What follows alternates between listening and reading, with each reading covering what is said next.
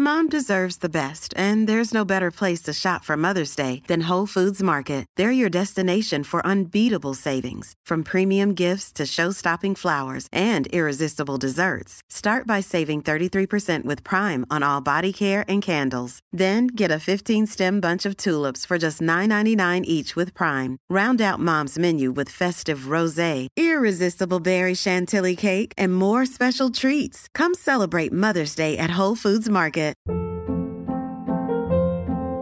Hold up. What was that? Boring. No flavor. That was as bad as those leftovers you ate all week. Keke Palmer here, and it's time to say hello to something fresh and guilt-free. Hello Fresh. Jazz up dinner with pecan-crusted chicken or garlic butter shrimp scampi. Now that's music to my mouth. Hello Fresh. Let's get this dinner party started. Discover all the delicious possibilities at hellofresh.com. Hiring for your small business? If you're not looking for professionals on LinkedIn, you're looking in the wrong place. That's like looking for your car keys in a fish tank. LinkedIn helps you hire professionals you can't find anywhere else, even those who aren't actively searching for a new job but might be open to the perfect role. In a given month, over 70% of LinkedIn users don't even visit other leading job sites. So start looking in the right place. With LinkedIn, you can hire professionals like a professional. Post your free job on linkedin.com/people today.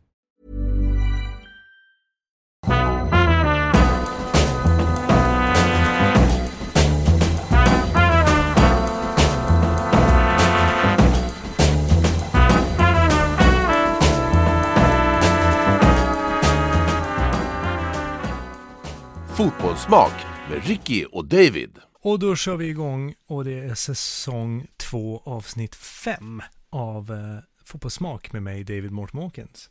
Och med mig Ricky Simic. Ja, nu nästan så vi är igång igen.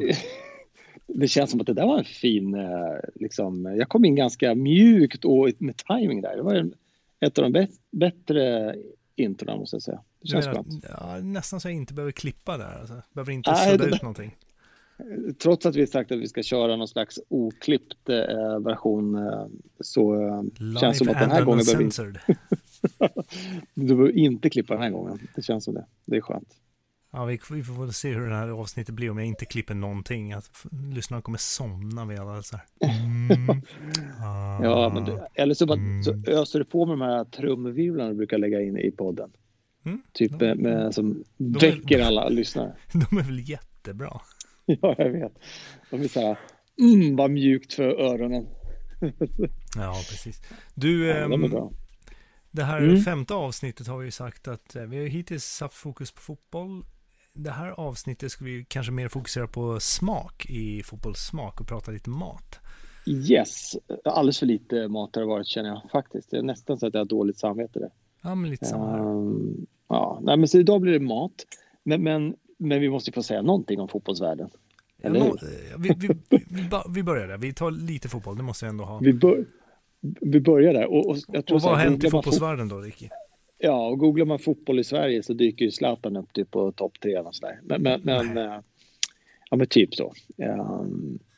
Och idag senast såg jag då, det var egentligen inte det jag ville lyfta, men eftersom vi ändå nämnde Zlatan, så idag så var det ju stora rubrik att Zlatan har fått covid. Och för er som lyssnar på förra avsnittet, så kan man säga att covid lyssnade också på förra avsnittet och sa jag sa fel. Ja, lite så. Men vad var det? Jag tycker ändå att Zlatans kommentar är fin på något sätt där, när det blir feta rubriker och folk är liksom så, nej, liksom Zlatan har corona, shit, han kanske är döende. Och vid hans kommentar är typ att covid utmanade Zlatan, det var ingen bra idé. Typ så. Han har väl inga symptom eller någonting. Det var en dålig idé. Ja, det var väl det liksom. Ja. Jag tror det var Gary Lineker som twittrade, den förra engelska landslagsstjärnan. Han twittrade då och kommenterade det här Zlatans coronaläge att mina tankar går till covid. Det är lite roligt. Det är lite humor faktiskt. Han har väl en förmåga också, Gary Lineker, att slänga ut ett och annat citat på sin Twitter. Det är fantastiskt bra. Ja, det är roligt. Men det var inte det jag skulle säga. Utan, vad har Zlatan annars hittat på den här veckan? Ja, han har kanske inte hittat på så jättemycket, men jag måste ändå säga att en av Sveriges bästa fotbollsjournalister, Olof Lund, har ju släppt en bok som heter Landslaget enligt Lund. Och här blev jag lite så här konfunderad egentligen. Vad hände här? Men då är det väl en berättelse kring landslagets lite så här historia så, och där framgår det då att Zlatan har varit typ ett svin gentemot vissa lagkamrater och i princip har bedrivit någon form av mobbing. Det har varit en större skandal ifall det visar sig i den här boken att Zlatan varit ödmjuk och med fötterna på jorden. Eller hur? Det hade ju varit uppslag i varenda tidning. Det här är liksom bara en hel sida. Men det man kan fråga så här är att det är ju anonyma källor som uttalar sig, och när de här spelarna som på något sätt ska ha blivit drabbade och har blivit frågade kring liksom, man har ställt frågor kring det här, så har de egentligen i princip viftat bort det där. Och kommentaren och citaten som Zlatan ska ha sagt här känns ju så här, men de är ju Zlatan liksom, men jag känner någonstans, jag har lite svårt att välja liksom sida i den här storyn, därför att det dyker ju såklart upp folk som ska säga, men vänta, det här stämmer inte alls, och så dyker det upp folk som tycker att men det här är ju förjävligt, och det här att inte landslagsledning har vågat säga ifrån, vilket jag håller med om det här skulle vara så, att det på något sätt att det här visar ju någon slags Zlatans varumärke i det här, att även om man kan tycka vad man vill kring att det är för jävligt att inte då ledning och så vidare sätter ner foten om det här nu skulle vara så. Å andra sidan, det är ju Zlatan. Så att det här är liksom det fick ju väldigt mycket skriverier här i veckan. Och det har nästan blivit två läger här kring liksom Zlatans historia och så vidare. Och på något sätt så, jag vet inte, det är väl ganska intressant, men jag måste ändå erkänna att jag har sjukt svårt att ta parti för någonting här. Jag har sjukt svårt att göra det. Och det kan jag, när jag går till mig själv så här, det kan jag göra, men man kanske inte vågar, man vill inte ta bort sin egna bild av Zlatans storhet liksom så här. Man vill ju inte att han får inte vara för mycket svin i min värld, tycker jag så här. Men att han är liksom någon som provocerar och ifrågasätter den svenska modellen hela tiden. Men det får han definitivt vara i min värld. Sen är det klart att om det ska ske på bekostnad av att folk ska må dåligt, det är kanske inte helt rätt. Men fortfarande så här. På vilket sätt menar du att folk har mått dåligt? Alltså han har mobbat andra i spelare? Ja, precis, mobbat dem. Ja, ungefär så. Och då har det varit några så här citat typ så här, fan vad ful det är så här. Vilket jag tänker så här, men fan, jag vet inte i vilken situation kommer de här citaten upp och fram, så att jag är lite skeptisk till storyn och sådär. Det känns som att det här är någon som försöker göra min fundering är ju mer alltså, om man tänker sig att ett fotbollslag ska fungera som ett lag, så undrar man, vad har han haft att vinna på att förstöra för laget? Om folk kommer ut på planen och känner sig helt knäckta för att han tycker att de är fula och dumma, det kan man nog det kan man fundera på. Men där tror jag å andra sidan att Zlatan har, som alla andra fotbollsspelare, de har två roller. Den ena är på planen och den andra är utanför. Det vill säga att du kanske inte är bästa kompis med högerbacken, men på planen då gör ni allt för att ta er framåt liksom, tillsammans. Och där tror jag liksom, så kan jag nog tänka mig att Zlatan också fungerar och har alltid fungerat, att på planen då kör man och som vilka spelare som helst i samma lag, men man har samma målsättning att vinna matchen. Men det är klart, utanför kommer det alltid vara liksom schism och skit och grejer. Och jag tror ju å andra sidan också att på något sätt har ju Zlatan blivit en så osvensk symbol för svenska landslaget. Så kan man säga. Så på något sätt han har ju själv på något sätt framhävt att det finns å andra sidan då liksom ingrodda liksom under liksom liggande liksom rasistiska beteenden i laguttagning och så vidare har ju Zlatan själv antytt till.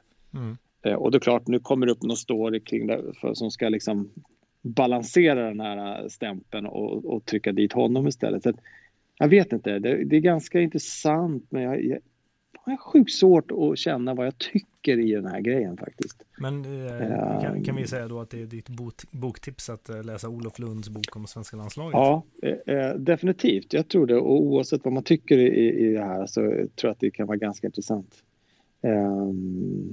Men det lär vara en fortsättning som följer. Ja, vi får anledning att återkomma helt enkelt. Ja, definitivt. Så får vi se då. Så att det är väl lite det som jag kände. Det är alltid kul när det snurrar kring landslaget. Ja, det är ju en fundering, eller inte en fundering, utan jag läste en liten notis idag som jag tyckte var ganska rolig. Vi som pratar om ålder och fotboll. Ja, just det. För något avsnitt sen. Så läste en liten notis om en japansk spelare, Kazuyoshi Miura, som spelar för Yokohama FC i den japanska ligan. Okay. Och han är alltså 53 år gammal. Och har sagt att 53, det är ingen ålder. Jag ska ju spela till minst 60. Han får ju liksom Zlatan att framstå som någon liksom liten valp. Precis, och han har ju då spelat i Yokohama sedan 2005. Och spelade i japanska landslaget, gjorde han första gången 1990. Jäklar. Och jag vet inte om det säger någonting om att det saknas unga fotbollsspelare i Japan, eller ifall han är ovanligt vital som 53-åring. Men konkurrensen är inte tillräckligt bra, så det är ingen som kan peta ner. Någonting kan ju ligga där och spela, men det är ganska roligt med det där är imponerande. Så pass gamla. Fotboll är ju annars någon sån här som liksom där supportrar, journalister alltid ska jubla så fort det dyker upp en talang. Jag måste säga att många gånger glömmer man ju hylla de här äldre fotbollsspelarna som faktiskt orkar hålla på längre. Zlatan är ju ett praktexempel. Men alltså, han har ju spelat fotboll på elitnivå i 4 årtionden. Men alltså, det är ju galet. Det är faktiskt galet på riktigt. Han har gjort mål i 23 säsonger på raken. Men liksom, det finns ju inga andra fotbollsspelare som har den meriten. Liksom. Så att det där är liksom ganska intressant. Och den här japanen känns det som... jag hade inte någon aning om det. Det är ganska roligt faktiskt. Den japanska Zlatan. Det måste ju vara någon form av rekord. Frågan om han är lika ödmjuk som Zlatan. Ja, det vet vi inte. Vi måste fånga någon japansk journalist. För det är kanske är metoden. Ja. Är du lagom uppstudsig och flänger med sköna kommentarer, så kanske du orkar med fotbollen lite längre. Det kanske är medicinen. Det är vägen framåt. Det är ju därför Zlatan orkar hålla på så länge. Men nu har vi pratat ovanligt mycket fotboll för att vara ett avsnitt om mat. Ja, verkligen. Du är i Spanien, eller inte längre, du är i Portugal nu, men du har varit i Spanien. Precis. Jag landade igår, ska jag säga. Det är ju så att man vet ju aldrig var du är någonstans. Du bara flänger runt hela världen. Ja, men så jäkla. Jag är ju mestadels i Portugal om jag inte är hemma, eller om jag är i Malaga. Hela världen är nerlåst i någon slags coronaläge, förutom Ricky Sivik som är ute och flyger som om det vore 1999. Ja, men alltså seriöst, det är jävligt fint att flyga nu, därför dels 1, du får ett säte bredvid dig som sannolikt är ledigt. 2, det är inte lika trångt liksom på flygplatserna. 3, det är bra flygpriser. Jag tycker jag hittar billiga flygpriser hela tiden. Det är väl någon form av biljettkrig som vanligt, inte så. Men om ingen flyger så är det klart det blir billigt. Ja, eller hur? Nej, men så att jag sa det att varje vettig människa behöver ju åka till Malaga några gånger per år så att man kan få ta del av vad livet egentligen går ut på. Och jag gör ju det. Jag inser det då. Jag tänkte på häromdagen eller tänkte på snarare innan vi skulle spela in idag, ska jag säga. vi pratade om att vi skulle resa en staty där i Täby eftersom vi har känt varandra i 35 år. Just det. Jag inser idag att jag har ju faktiskt åkt till Malaga 15 år på raken. Jag känner mig som en svensk fet pensionär som flyr Du personifierar Malaga-resenären alltså? Ja, men lite så. Det måste ju vara så. Och jag åker dit några gånger per år, såklart. Men, och då är liksom, jag kan säga att en av de absolut största anledningarna till att jag åker dit är ju maten. Och jag har klurat så många gånger på vad är det som gör att jag har fastnat för den spanska maten så mycket. Och den är inte helt lätt. Men då har jag försökt peta ner några sådana grejer. För du vet, vi gjorde ju förutom efter vi gjorde den fantastiska fotbollskokboken så gjorde vi en spansk kokbok som heter Sin gluten. Och då är det ju så att för ett par år innan vi gjorde den boken så insåg jag ju att det var ju betydligt lättare att leva i Spanien med en glutenintolerans fru än vad det är hemma i Sverige. Vilket även kom fram i SVT:s Godkväll där du var med i ett par avsnitt. Exakt, precis så. Och jag tycker det är väldigt intressant och det är likadant idag ska jag väl säga. Där till exempel då Mercadona i Spanien som det är väl någon slags motsvarighet till ICA i Sverige. De använder ju sin gluten som en slags hälsoargument snarare än att liksom varna för att vad ska jag säga, eller upplysa att här är det inte gluten. Så att det är mer en stämpel på att det här är bra att stoppa i sig istället för något annat som innehåller gluten. Just det. Och det där var ju nog det som fick mig att liksom på något sätt dyka in lite mer i den spanska gastronomin. Och då insåg jag ju så att hur kommer det sig då att de jobbar så mycket med glutenfritt och det här? Och då började jag liksom på något sätt följa Mercadonas alla deras varor och hur de märker ju krossade tomater med sin gluten eller anything liksom där de på något sätt tror jag de liksom har ju satsat jättemycket på den glutenfria vägen för att det är ju ett hälsoperspektiv snarare än då att stötta folk som inte tål gluten. På något men sätt. Det är väldigt få krossade tomater som innehåller gluten i sig. Ja, fast jag vet. Och det här som är grejen. Ja, men om du trycker på den delen på alla, liksom varenda burk och påse i affären som inte innehåller gluten så blir det en slags, vad ska jag säga, men det blir jag ska säga, det är matindoktrinering på ett bra sätt. På något sätt. Att du ska hela tiden ha koll på och veta att här är inte gluten så att du ska gå för den vägen och skippa till exempel och köpa produkter med soja eller mjöl i. Jag tycker att det är ganska genialiskt. Men då har jag insett också i det här då att ett sätt då inser det här med spanska maten att den är ju det är inte bara jag ska säga så här, det är inte bara kopplingen till liksom sol, värme och semester som gör att jag liksom är intresserad av spansk mat, men jag inser att den är så enkel och kompromisslös. Det är ju sällan det spanska köket jobbar med en slags crossover-rätter där man ska liksom men det är väl ganska signifikativt för alltså medelhavsmat generellt att det är inte jättemånga ingredienser i en vanlig måltid där. Det är inte det. Och precis så. Och i det där när du säger det vill säga att det innebär att du jobbar så himla mycket med råvarorna. Det är liksom råvaran som styr förutsättningarna eller enkelheten i maten. Och då behöver man inte gömma paprikan under ett täcke av en tjock sås liksom. Nej, precis. Det behövs inte. Du behöver inte göra om råvarorna för att de jobbar så mycket med. Har du rätt och färska och bra råvaror så klarar du på det. Sen det är bara någon slags smaksättning i det hela. Det där fick jag liksom någon slags intresse för det, kommer jag ihåg.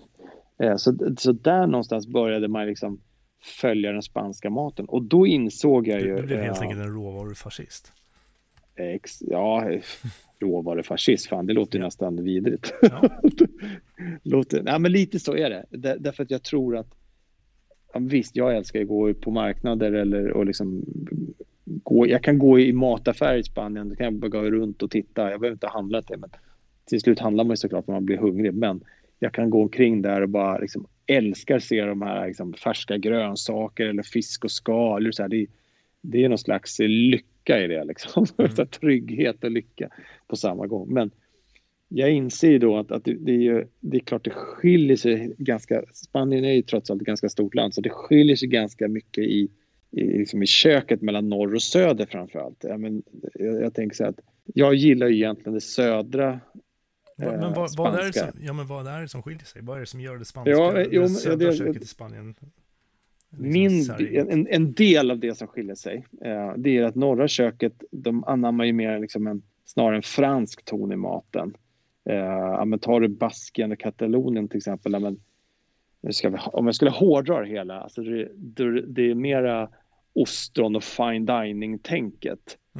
Kommer du till södra Spanien så är det ju kanske snarare en mer morisk eller arabisk touch i maten, där man kanske jobbar med enklare, lite mera liksom, du vet, men det är spiskummin, koriander och inget tjafs liksom. Det är lite mer bondig mat liksom så. Enklare. Alltså rustikt på ett annat sätt då, eller? Ja, betydligt mer rustikt. Det är min uppfattning. I norra köket är det lite mer så att det är ju väldigt mycket fisk och skaldjur runt hela Spanien, men jag får en liksom franska köket där man tänker sig musslor, ostron, paté och sådär. Det är lite mer åt det hållet. Basken har väl flest antal Michelin-restauranger. Jag vet inte om det är än idag, men de hade det under några års tid i alla fall. Så att det är väl den största skillnaden jag kan känna där. Och jag har ju såklart fastnat, eftersom jag är så mycket i södra Spanien, så jag har jag fastnat framförallt för det köket. Det som är intressant tycker jag är, tittar man i Andalusien då i södra Spanien, så det är väldigt mycket moriska rötter, inte bara i maträtter och kryddor och så vidare, men framförallt liksom tillagningsmetoder. Ja, men det var i morerna till exempel som var först med liksom att grilla på spett. Det kan man tänka sig, men vadå? Det där har vi funnits i alla tider. Ja, men det var ju liksom morerna som tog in det till södra Spanien way back, där man på spett satte man då antingen kunde det vara liksom kött, eller så var det fisk, eller kunde också vara grönsaker. Och det handlade inte då om man skulle titta kanske då i norra Spanien, där kanske du skulle ha, du kanske marinerar ingredienserna före och grillar dem. Men att här är det, man klappar in lite salt och peppar och så grillar man det över kolgrillen och sen så är det klart. Det är på något sätt enklare och mer rustikt sådär. Det som är hemligheten är ju, vad är det du, alltså råvaran, vad är det du sätter på spetten? Det är ganska bra exempel på hur liksom den arabiska delen har påverkat maten i södra Spanien. Jag tycker det är ganska intressant.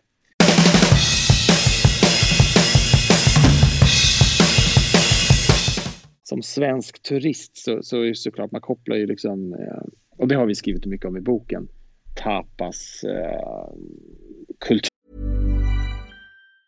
Mom deserves the best, and there's no better place to shop for Mother's Day than Whole Foods Market. They're your destination for unbeatable savings, from premium gifts to show-stopping flowers and irresistible desserts. Start by saving 33% with Prime on all body care and candles. Then get a 15-stem bunch of tulips for just $9.99 each with Prime. Round out Mom's menu with festive rosé, irresistible berry chantilly cake, and more special treats. Come celebrate Mother's Day at Whole Foods Market.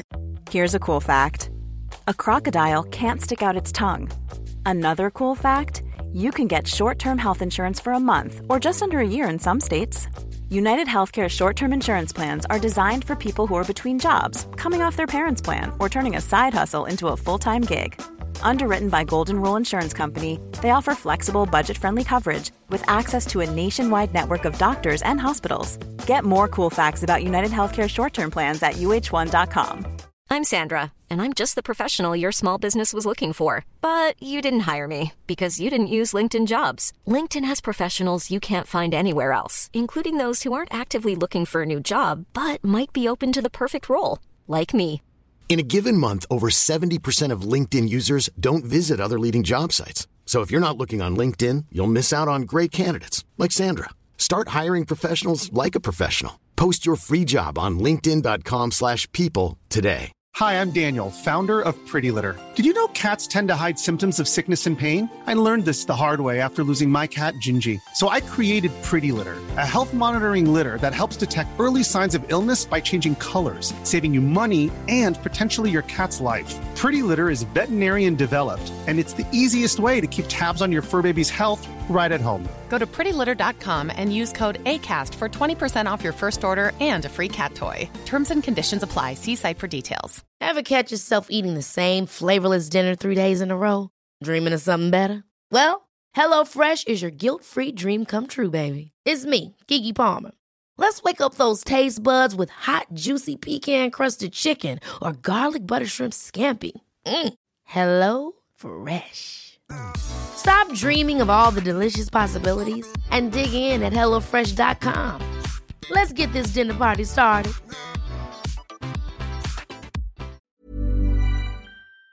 Turen. Vilket det kan man ju sitta och orda om länge och jag, du vet ju liksom, alltså tapas, det måste vara det mest genialiska sättet att avnjuta mat på. Men vilka är alltså du som hängt mycket i Spanien, liksom, om man skulle säga vilka tapas får man inte missa? Ja, då skulle jag säga 1 Padrones. Som är? Ja, precis. Det var en bra fråga. Vad är det? Ja, men det är gröna små pepparfrukter. Där myten är väl så att var tusende är så stark så att du vill liksom hoppa av tåget. De övriga 999 är liksom, ja, men de är milda, de kan stinga till lite grann sådär, men det är liksom det är aldrig sällan för starkt liksom sådär. Men Padrones är det en myt eller är det faktiskt så att det är då att man får en sån här riktigt superstark? Ja, och då ska jag säga så här, jag har till för ett par veckor sedan aldrig varit med om det. Nej. Och de brukar, du vet, man rostar dem väldigt snabbt i stekpannan och sen så med lite olivolja och sen så bara strör det liksom flingsalt över dem så är det klart. Just det. Men jag fick en ganska stor sån där, jag lovar dig att det höll på att brinna, alltså tungan höll på att ramla av för att det var så sjukt starkt. Så att jag måste säga att den där myten, den är nog inte helt osann. Det är helt enkelt inte en myt utan det är faktiskt en sanning. Nej, och jag kan känna varenda gång jag käkar tapas så har jag varit så här bara, undrar om jag får en sån här nu, undrar om jag får så här. Och en gång har jag faktiskt fått det då för ett par veckor sedan. Det var riktigt lite intressant. Okej, men sen finns det lite... Förutom Padrones då? Förutom Padrones så ensalada russa. Som är en... Ja, det är då som en majonnäsröra där man har potatis, oliver, tonfisk, majonnäs då. Lite lök och så kan det variera då i recepten med någon ingrediens till. Fantastiskt god. Alltså du menar majonnäsen håller ihop då, binder ihop de olika delarna då? Precis så. Den är inte så lös utan den är ganska fast den röran. Väldigt gott. Patatas bravas såklart. Rostad potatis som man har. Och här skiljer sig mellan olika regioner. Men antingen kan du ha bara aioli till det. Eller så har du en tomatiserad aioli. Eller så har du en tomatiserad aioli med chili i. Och den är kanske den vanligaste varianten nu för tiden faktiskt när jag testar olika ställen. Och det är ju fantastiskt gott. Boccherones till exempel är också en annan tapasrätt. Det är alltså ansjovis i olivolja och kanske med lite vitlök och citron. Kan variera. Så det finns en massa olika tapas där som kan vara fyllda champinjoner, det kan vara räkor som är upphettade i olivolja och vitlök. Så tapas är ju ofta, alltså, det är ju bara en litet smakprov egentligen. Så här. Det är ju bara en liten... det får kanske en litet tefat stort liksom, tallrik med 2-3 sådär munsbitar. Men om man är i Spanien då, käkar man det, är det någon slags så här förrätt eller någonting man tar som ett litet tilltugg, eller är det någonting som man faktiskt plockar in en 10-tal olika tallrikar och har som en middag? Om vi skulle kasta oss bakåt och liksom det här med vad betyder tapas, alltså tapas är ju det finns ju en massa olika stories kring hur kom tapas till. Bara för att svara på din fråga. Ordet tapa betyder att täcka på spanska. Och det man tror då är att man på barer eller restauranger när du beställde glas vin för att hålla flugorna borta så behövde man täcka glaset. Och då finns det så här myter som säger att man la över en bit ost eller skinka eller ett fat och sådär, för att flugorna inte skulle sabba drickan liksom sådär. Men som en parentes kan jag säga att jag hade ett litet glas vin här medan vi började sätta upp allting. Och nog fanns att... Ska du fylla till nu alltså? Ja, precis. Nog fanns att det 3 flugor i vinet efter redan 1 minut, och då pratar vi ändå här i Sverige. Ja, du ser. Inga spanska flugor då. Nej. Det är så sjukt mycket flugor på några restauranger här i Portugal. Helt sjukt. Det måste vara någon flugsäsong. Ja, jag tänkte säga det är 2020, det är flugåret. Ja, det är det. Det är inte nog med corona, utan det är flugornas år också. Om 10 år kommer ingen minnas corona, men alla kommer minnas flugorna. Eller hur? Ja. Nej, men du ska säga att, så att där någonstans börjar storyn att man skulle täcka glaset för att hålla flugorna borta från drycken. Det där är ju så då också att i det här, så det finns ju än idag, men det är egentligen en gammal tradition att det finns barer som där så länge du beställer dricka och köper vin eller öl eller vad det må vara, så bjuder de på en munsbit. De bjuder på mat. Det vill säga att då ställer de fram någon form av tapas. Ett vanligt sätt de gör det på är ju då, om vi ska skilja på mellan södra och norra Spanien kring tapas, så att i norra Spanien finns det betydligt mer pinchos som är vanligare. Just det. Och pinchos, det är ju alltså små brödskivor med tapas på. Och det kan man brödskiva med någon slags, det kan vara med en padrones på eller ost på eller en boccherones på eller en potatisomelett på. Och det är då som en liten, alltså man kan säga att stor som en halv, jag vet inte vad jag ska säga då, 5 centimeter stor brödskiva kanske så, inte mer. Och det är vanligt då ställer de fram de här pinchosen och så kan du ta på stycken, du betalar inte för det så länge du köper dryck. Det är ju genialiskt. Man skulle kunna tänka sig att det skulle kunna vara tvärtom, att du går in på restaurang och så köper du buffé för 700 kronor och sen så bjuder vi på ett glas dryck till. Här är liksom tvärtom. Just det. Det är ganska roligt. Men så att pinchos är vanligt. Det finns ett väldigt bra pinchos-ställe i Malaga stad. De har ju, vilket inte heller är helt ovanligt, att där går du in, eller då går du och sätter dig och så beställer du drickat. Sen kommer olika servitörer ut med olika fat. Och så plockar du de pinchos du vill ha. Och varje pinchos har en färgad pinne på sig. Färgen på pinnen styr vad den kostar sen. Så att när du har plockat dina, och det är inte så att det finns en fast meny så att du kan beställa, utan det är olika pinchos som serveras varje dag. Du får helt enkelt ta det som erbjuds. Ja, lite så. Och så kommer de runt och så går de bara, och så får, den där vill jag inte ha, jag väntar på nästa. Så kommer nästa servitör om 1 minut och så kommer det med något annat som du plockar. Och sen så, när det är färdigt, då kommer servitören och så räknar de här pinnarna och kollar vilka färger och så betalar du. Och då är det typ så att... Det påminner ju lite grann om i Japan om du går och äter sushi. På vissa snabbmatsställen i Japan så får du ju tallrikar. Just det. Där tallrikens färg styr vad sushibiten har kostat då. Det är väl så ibland på de här rullande banden sushi-ställen, va? Ja, precis. Och då summerar man sina tallrikar när man äter. Det är genialiskt. Jag tycker det är svinbra. Jag vet, ibland kanske inte alltid anses som att det är de bästa ställena, men modellen är ju klockren. Jag tycker det är oerhört fiffigt. Men en sån här pinchos, den kanske landar på brukar kosta kanske 1 euro eller 2 euro för en sån där munsbit. Så det är relativt billigt. Det tycker jag också är en grej. Ett riktigt bra tapaställe, ärligt talat. Då kostar inte tapasen för mycket. Och då menar jag även om du går på ett finare, schysstare ställe som har riktig tapas. Tapasgrejen är ju att du ska kunna äta mycket såklart, men av många olika sorter.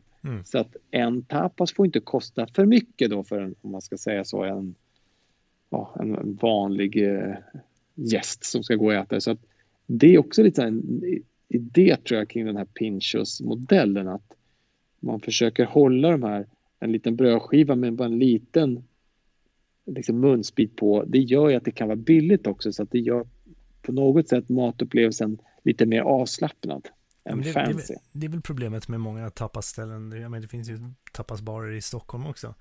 Men jag vet. Då kostar en tallrik 80-90 kronor. Uppåt en helt horribelt. Och då menar jag att alltså, då har man inte fattat grejen, menar jag. Nej, men då går det inte att beställa in en 7-8 stycken, utan då är man uppe i fine dining-nivåer på priser. Ja, och det tycker jag liksom, det går emot hela tapaskulturen. Det handlar ju om att på något sätt det ska vara, för det är också så här, går du och käkar en tapasmiddag, då sitter du kanske 2,5 timmar istället för 1,5 timme om du går och bara käka en pasta bolognese, typ så. Jag tror att det är också en grunden i det här, att tapas handlar ju om att kunna ta några glas, sitta och chitchatta, och så äter man lite grann, småäter lite sådär. Det är ju det som är det fantastiska med hela upplägget.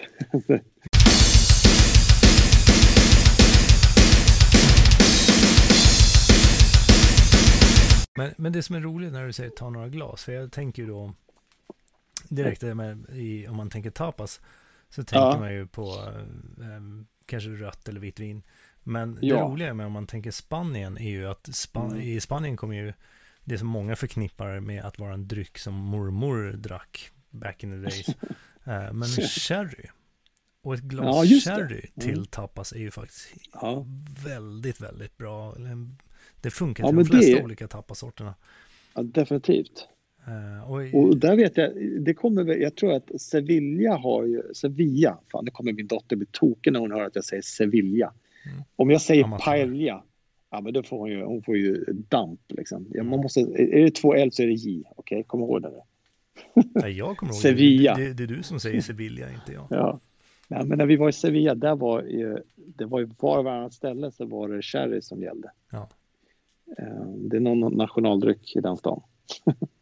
Ja, men det är ju faktiskt en väldigt underskattad så här, år 2020 skulle jag säga att det är en underskattad dryck som är egentligen en vad ska man säga, en variant på vin som är liksom lite förstärkt alkoholmässigt, men men brukar det vara sött eller? Ja, det finns ju 4 olika typer av sherry.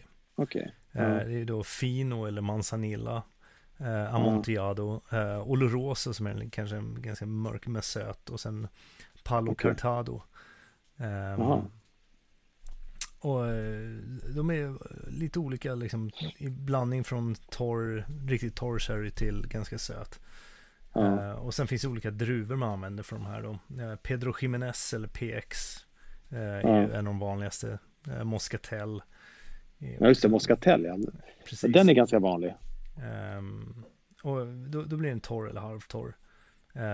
Sen finns ju sötare varianter som är liksom pale cream eller medium och cream då, som drar åt det söta hållet. Men alla de här olika varianterna funkar ju väldigt bra. Man dricker ju mindre glas, det är mindre mängder, för de är ju lite högre i alkoholhalt, men gör ju också då att de blir väldigt, väldigt bra kombinationer med de flesta olika tapas och pincho-sorterna. Jag vågar... Spanien har liksom tänkt till både mat och dryck där. Ja, det tror jag. Jag vågar nog säga att jag har aldrig testat sherry faktiskt. Jag kan inte minnas det. Jag är ju trots allt, jag dricker ju inte överhuvudtaget egentligen, men man har väl testat det mesta. Men just sherry kan jag nog inte minnas att jag har druckit. Faktiskt inte. Ja, nej, det är väl värt faktiskt att köpa en flaska, och det håller ju också mycket längre. Om du öppnar en flaska vin så ska du dricka den på en gång. En flaska sherry kan du öppna, och den håller ju ett par veckor öppnad, till skillnad från jag såg faktiskt nu ska jag se, var såg jag det? Jo, det var på, vi har ju spansk tv hemma, och då finns ett tv-program som heter Aquila Tierra. Det är ungefär som tänk dig landet runt, eller typ God kväll sådär, fast på spanska. Och det går varje kväll på tv. Där var det ett paella-recept, för de har nästan alltid, varenda kväll har de någon som står och lagar mat i någon liten by utanför Madrid eller någonstans i någon håla, typ så. Men och ärligt talat, de bästa grejerna som lagas i tv där jag kollar, det är någon tant som är liksom 73 år och knappt ser grytan hon lägger ner maten i, men det ser så magiskt bra ut. Men då var det en paella med sherry i, nämligen. Okay. Och jag hade så svårt då, för jag kopplar liksom, vad gör sherryn i den här rätten? Alltså vad blir skillnaden? Men då, de hade i det precis före serveringen. Och bara i princip liksom vispade runt den sista dragen, och sen så serverar man det. Det såg väldigt intressant ut. Ja, men det kan ju addera många dimensioner i både smak och liksom lite bett på slutet. Och ska vi prata, om vi ska komma tillbaka till drycken, men om vi pratar mat, paella är ju någonting såklart som det tog mig x antal år innan jag förstod vad det handlar om. Och det värsta jag vet, det är när och jag kan gå till mig själv då, för jag har varit i den fällan själv, när man liksom ska jämföra att paella, det är lite som det är Spaniens svar på pyttipanna. För det finns ju ingenting som är likt.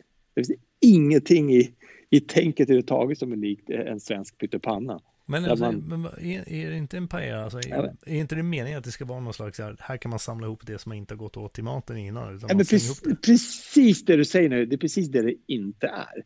Därför alltså, pyttipanna är ju det du säger. Att, vänta, vad hade vi i veckan? Jo, det var lite korv, och så hade vi lite lammkött och så potatis. Och så slänger man ihop det och så hackar fint, och det blir ju supergott om det är en bra pyttipanna. Men paella är ju inte det. Det är ju ett färdigt recept. Och sen så använder de färska ingredienser du har. Det vill säga, du har i räkor eller musslor eller kyckling. Men du har aldrig i liksom veckans rester. Det handlar ju om vilket ris du har. Och sen så har du då den här rivna osten. Du har lite vin, paprikapulver. Det här ska röras hela tiden. Och sen så har du då det här någon slags det färska proteinet, eller kalla vad du vill, som ska göra, som sätter någon slags touchen här. Att skulle ha i liksom, vi har sönderkokta sparrisbitar kvar sedan förra veckan, eller jag har kvar någon gammal bolognese från förra torsdagen, jag slänger i det. Det finns inte liksom. Och det här tror jag är det största missförståndet med vad en paella är. Och just med det som bakgrund, jag lovar, det tog flera år innan jag vågade äta paella ute på restaurang i Spanien. För jag trodde att nu kommer man bli sjuk, för det där är ju gamla matrester. Och jag vågar säga att det är precis tvärtom. Det finns en himla respekt för den maträtten på restaurangerna. Det är självklart kan du gå och äta en dålig paella någonstans. Ja, men det vore ju naivt att tro något annat. Men jag lovar dig, 7 av 8 gånger när jag äter paella så är det fantastiskt. Du måste beställa för minst 2 personer, och du får sitta och vänta ungefär 45 minuter, för att det är vad det tar. Det tar 45 minuter. Du får inte paellan efter 10 minuter. För de lagar den alltid efter beställning. Men jag får mig, någon gång jag varit i Spanien, och vissa gånger så då har de oftast en jättepaella som står och bara kokar. Exakt. Så när man väl beställer så liksom tar de fram en spade eller en men så kan det vara. Liksom, och fyller på tallriken bara, så har man den. Men det är lite mer show-off. Det kanske är lite så här turistshow. Ja, lite så är det. Och tar det till exempel när vi spelade in den här SVT-grejen då med Beppe. Då var vi på en bar i marknaden. Nej, men då var vi på men det är som en tapasbar inne på den stora marknaden i Malaga stad. Och då lyckas vi komma precis när han gör liksom en precis som du säger, en stor panna, där gör han paellan. Och sen så ställer han fram den och sen så säljer han ut den tills den är slut. Sådär. Och det är ju också ett sätt att göra det. Det vill säga att du säljer tapas av den. Du får köpa små. Så liksom smaka liksom det kanske är 6-7 skedar en portion som du köper i den där. För det blir som en tapas paella. Det är också ett sätt att göra det. Och sen så säljer man slut och så finns det inte mer. Men det vanligaste är såklart att du beställer det för 2 personer så får du en ganska stor panna på bordet där du liksom plockar själv och sådär. Men jag vågar säga att det är få maträtter som lagas med så mycket respekt och kärlek som just paellan. Det är ett säkert kort, skulle jag vilja säga. Och det tog mig flera år, som jag sa, innan jag fattade att det verkligen var så. Det är nästan dumt om jag är i Malaga själv och går ut själv och käkar. Då har jag lite svårt för att beställa paella. För jag vet att ofta ska man vara minst, det är för 2 personer egentligen. Det är någonting som man liksom ska avnjuta med någon annan. Med liksom sina nära och kära. Det blir liksom konstigt att köpa det själv. Då är det bättre att gå och käka på någon vanlig tapaställe bara. Men jag skulle komma till att på dryck. Du tryckte in sherry där. Sangria eller Tinto Verano. Har du koll på vad det är för skillnad? Inte ett dugg. Nej. Men jag gissar att du kommer berätta det för mig nu. Och du vet ju vilken film Har alla fått sangria från kommer? Nej, det Sällskapsresan. Kommer ifrån, ska jag säga. Ja, såklart. Ja, men sangria har ju varit någon slags också så här, tror jag. Det är Sällskapsresans fel att man har haft någon slags skev bild på vad sangria är. Men sangria är ju i grund och botten ett jäkligt bra rött vin som du kryddar med frukter, kanske en kanelstång och någonting sött. Det kan vara honung i till exempel, eller apelsin och sådär. Vilka frukter skulle du lägga i om man ska göra en sangria hemma i Sverige? Det vanligaste skulle jag säga är äppel, apelsin. Skulle kunna vara någon form av bär, kanske skulle kunna vara en touch av björnbär eller blåbär, någonting sånt. Det är väldigt vanligt. Och sen så en kanelstång till exempel. Det är en sangria. Tinto Verano, som jag själv upplever egentligen godare, det är ju lika gott rött vin igen. Men då blandar du med typ en citronläsk, typ Fanta Lemon. Så det är hälften. Det är ju mer, alltså Tinto Verano, det är ju liksom sommarvin. Det är ju vad det betyder.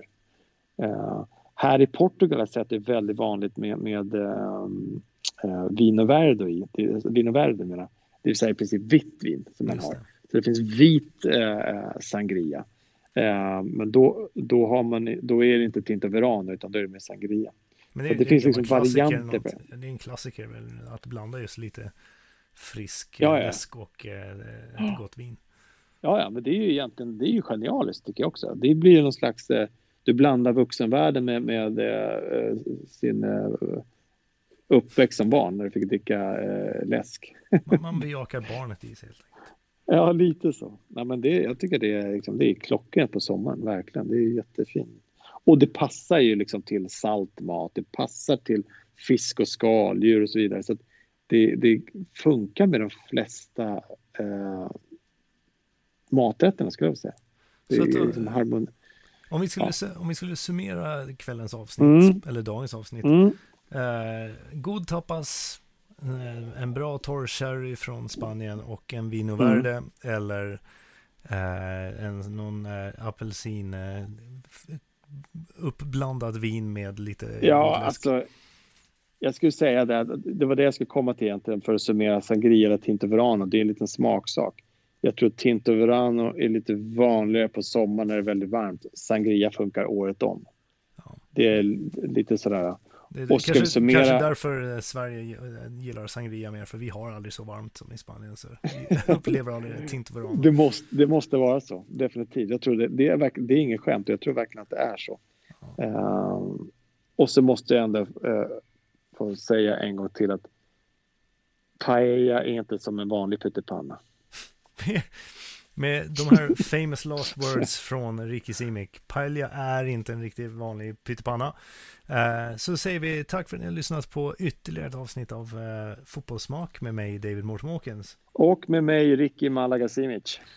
Och vi finns ju även då på Instagram, där heter vi Fotbollssmak, och ni kan höra av er där på DM om det är något ni tycker att vi borde ta upp eller något vi har missat att prata om. Och så hörs vi igen om 2 veckor drygt. Ha det bra. Det blir lysande. Ja. Ha det gott. Hej.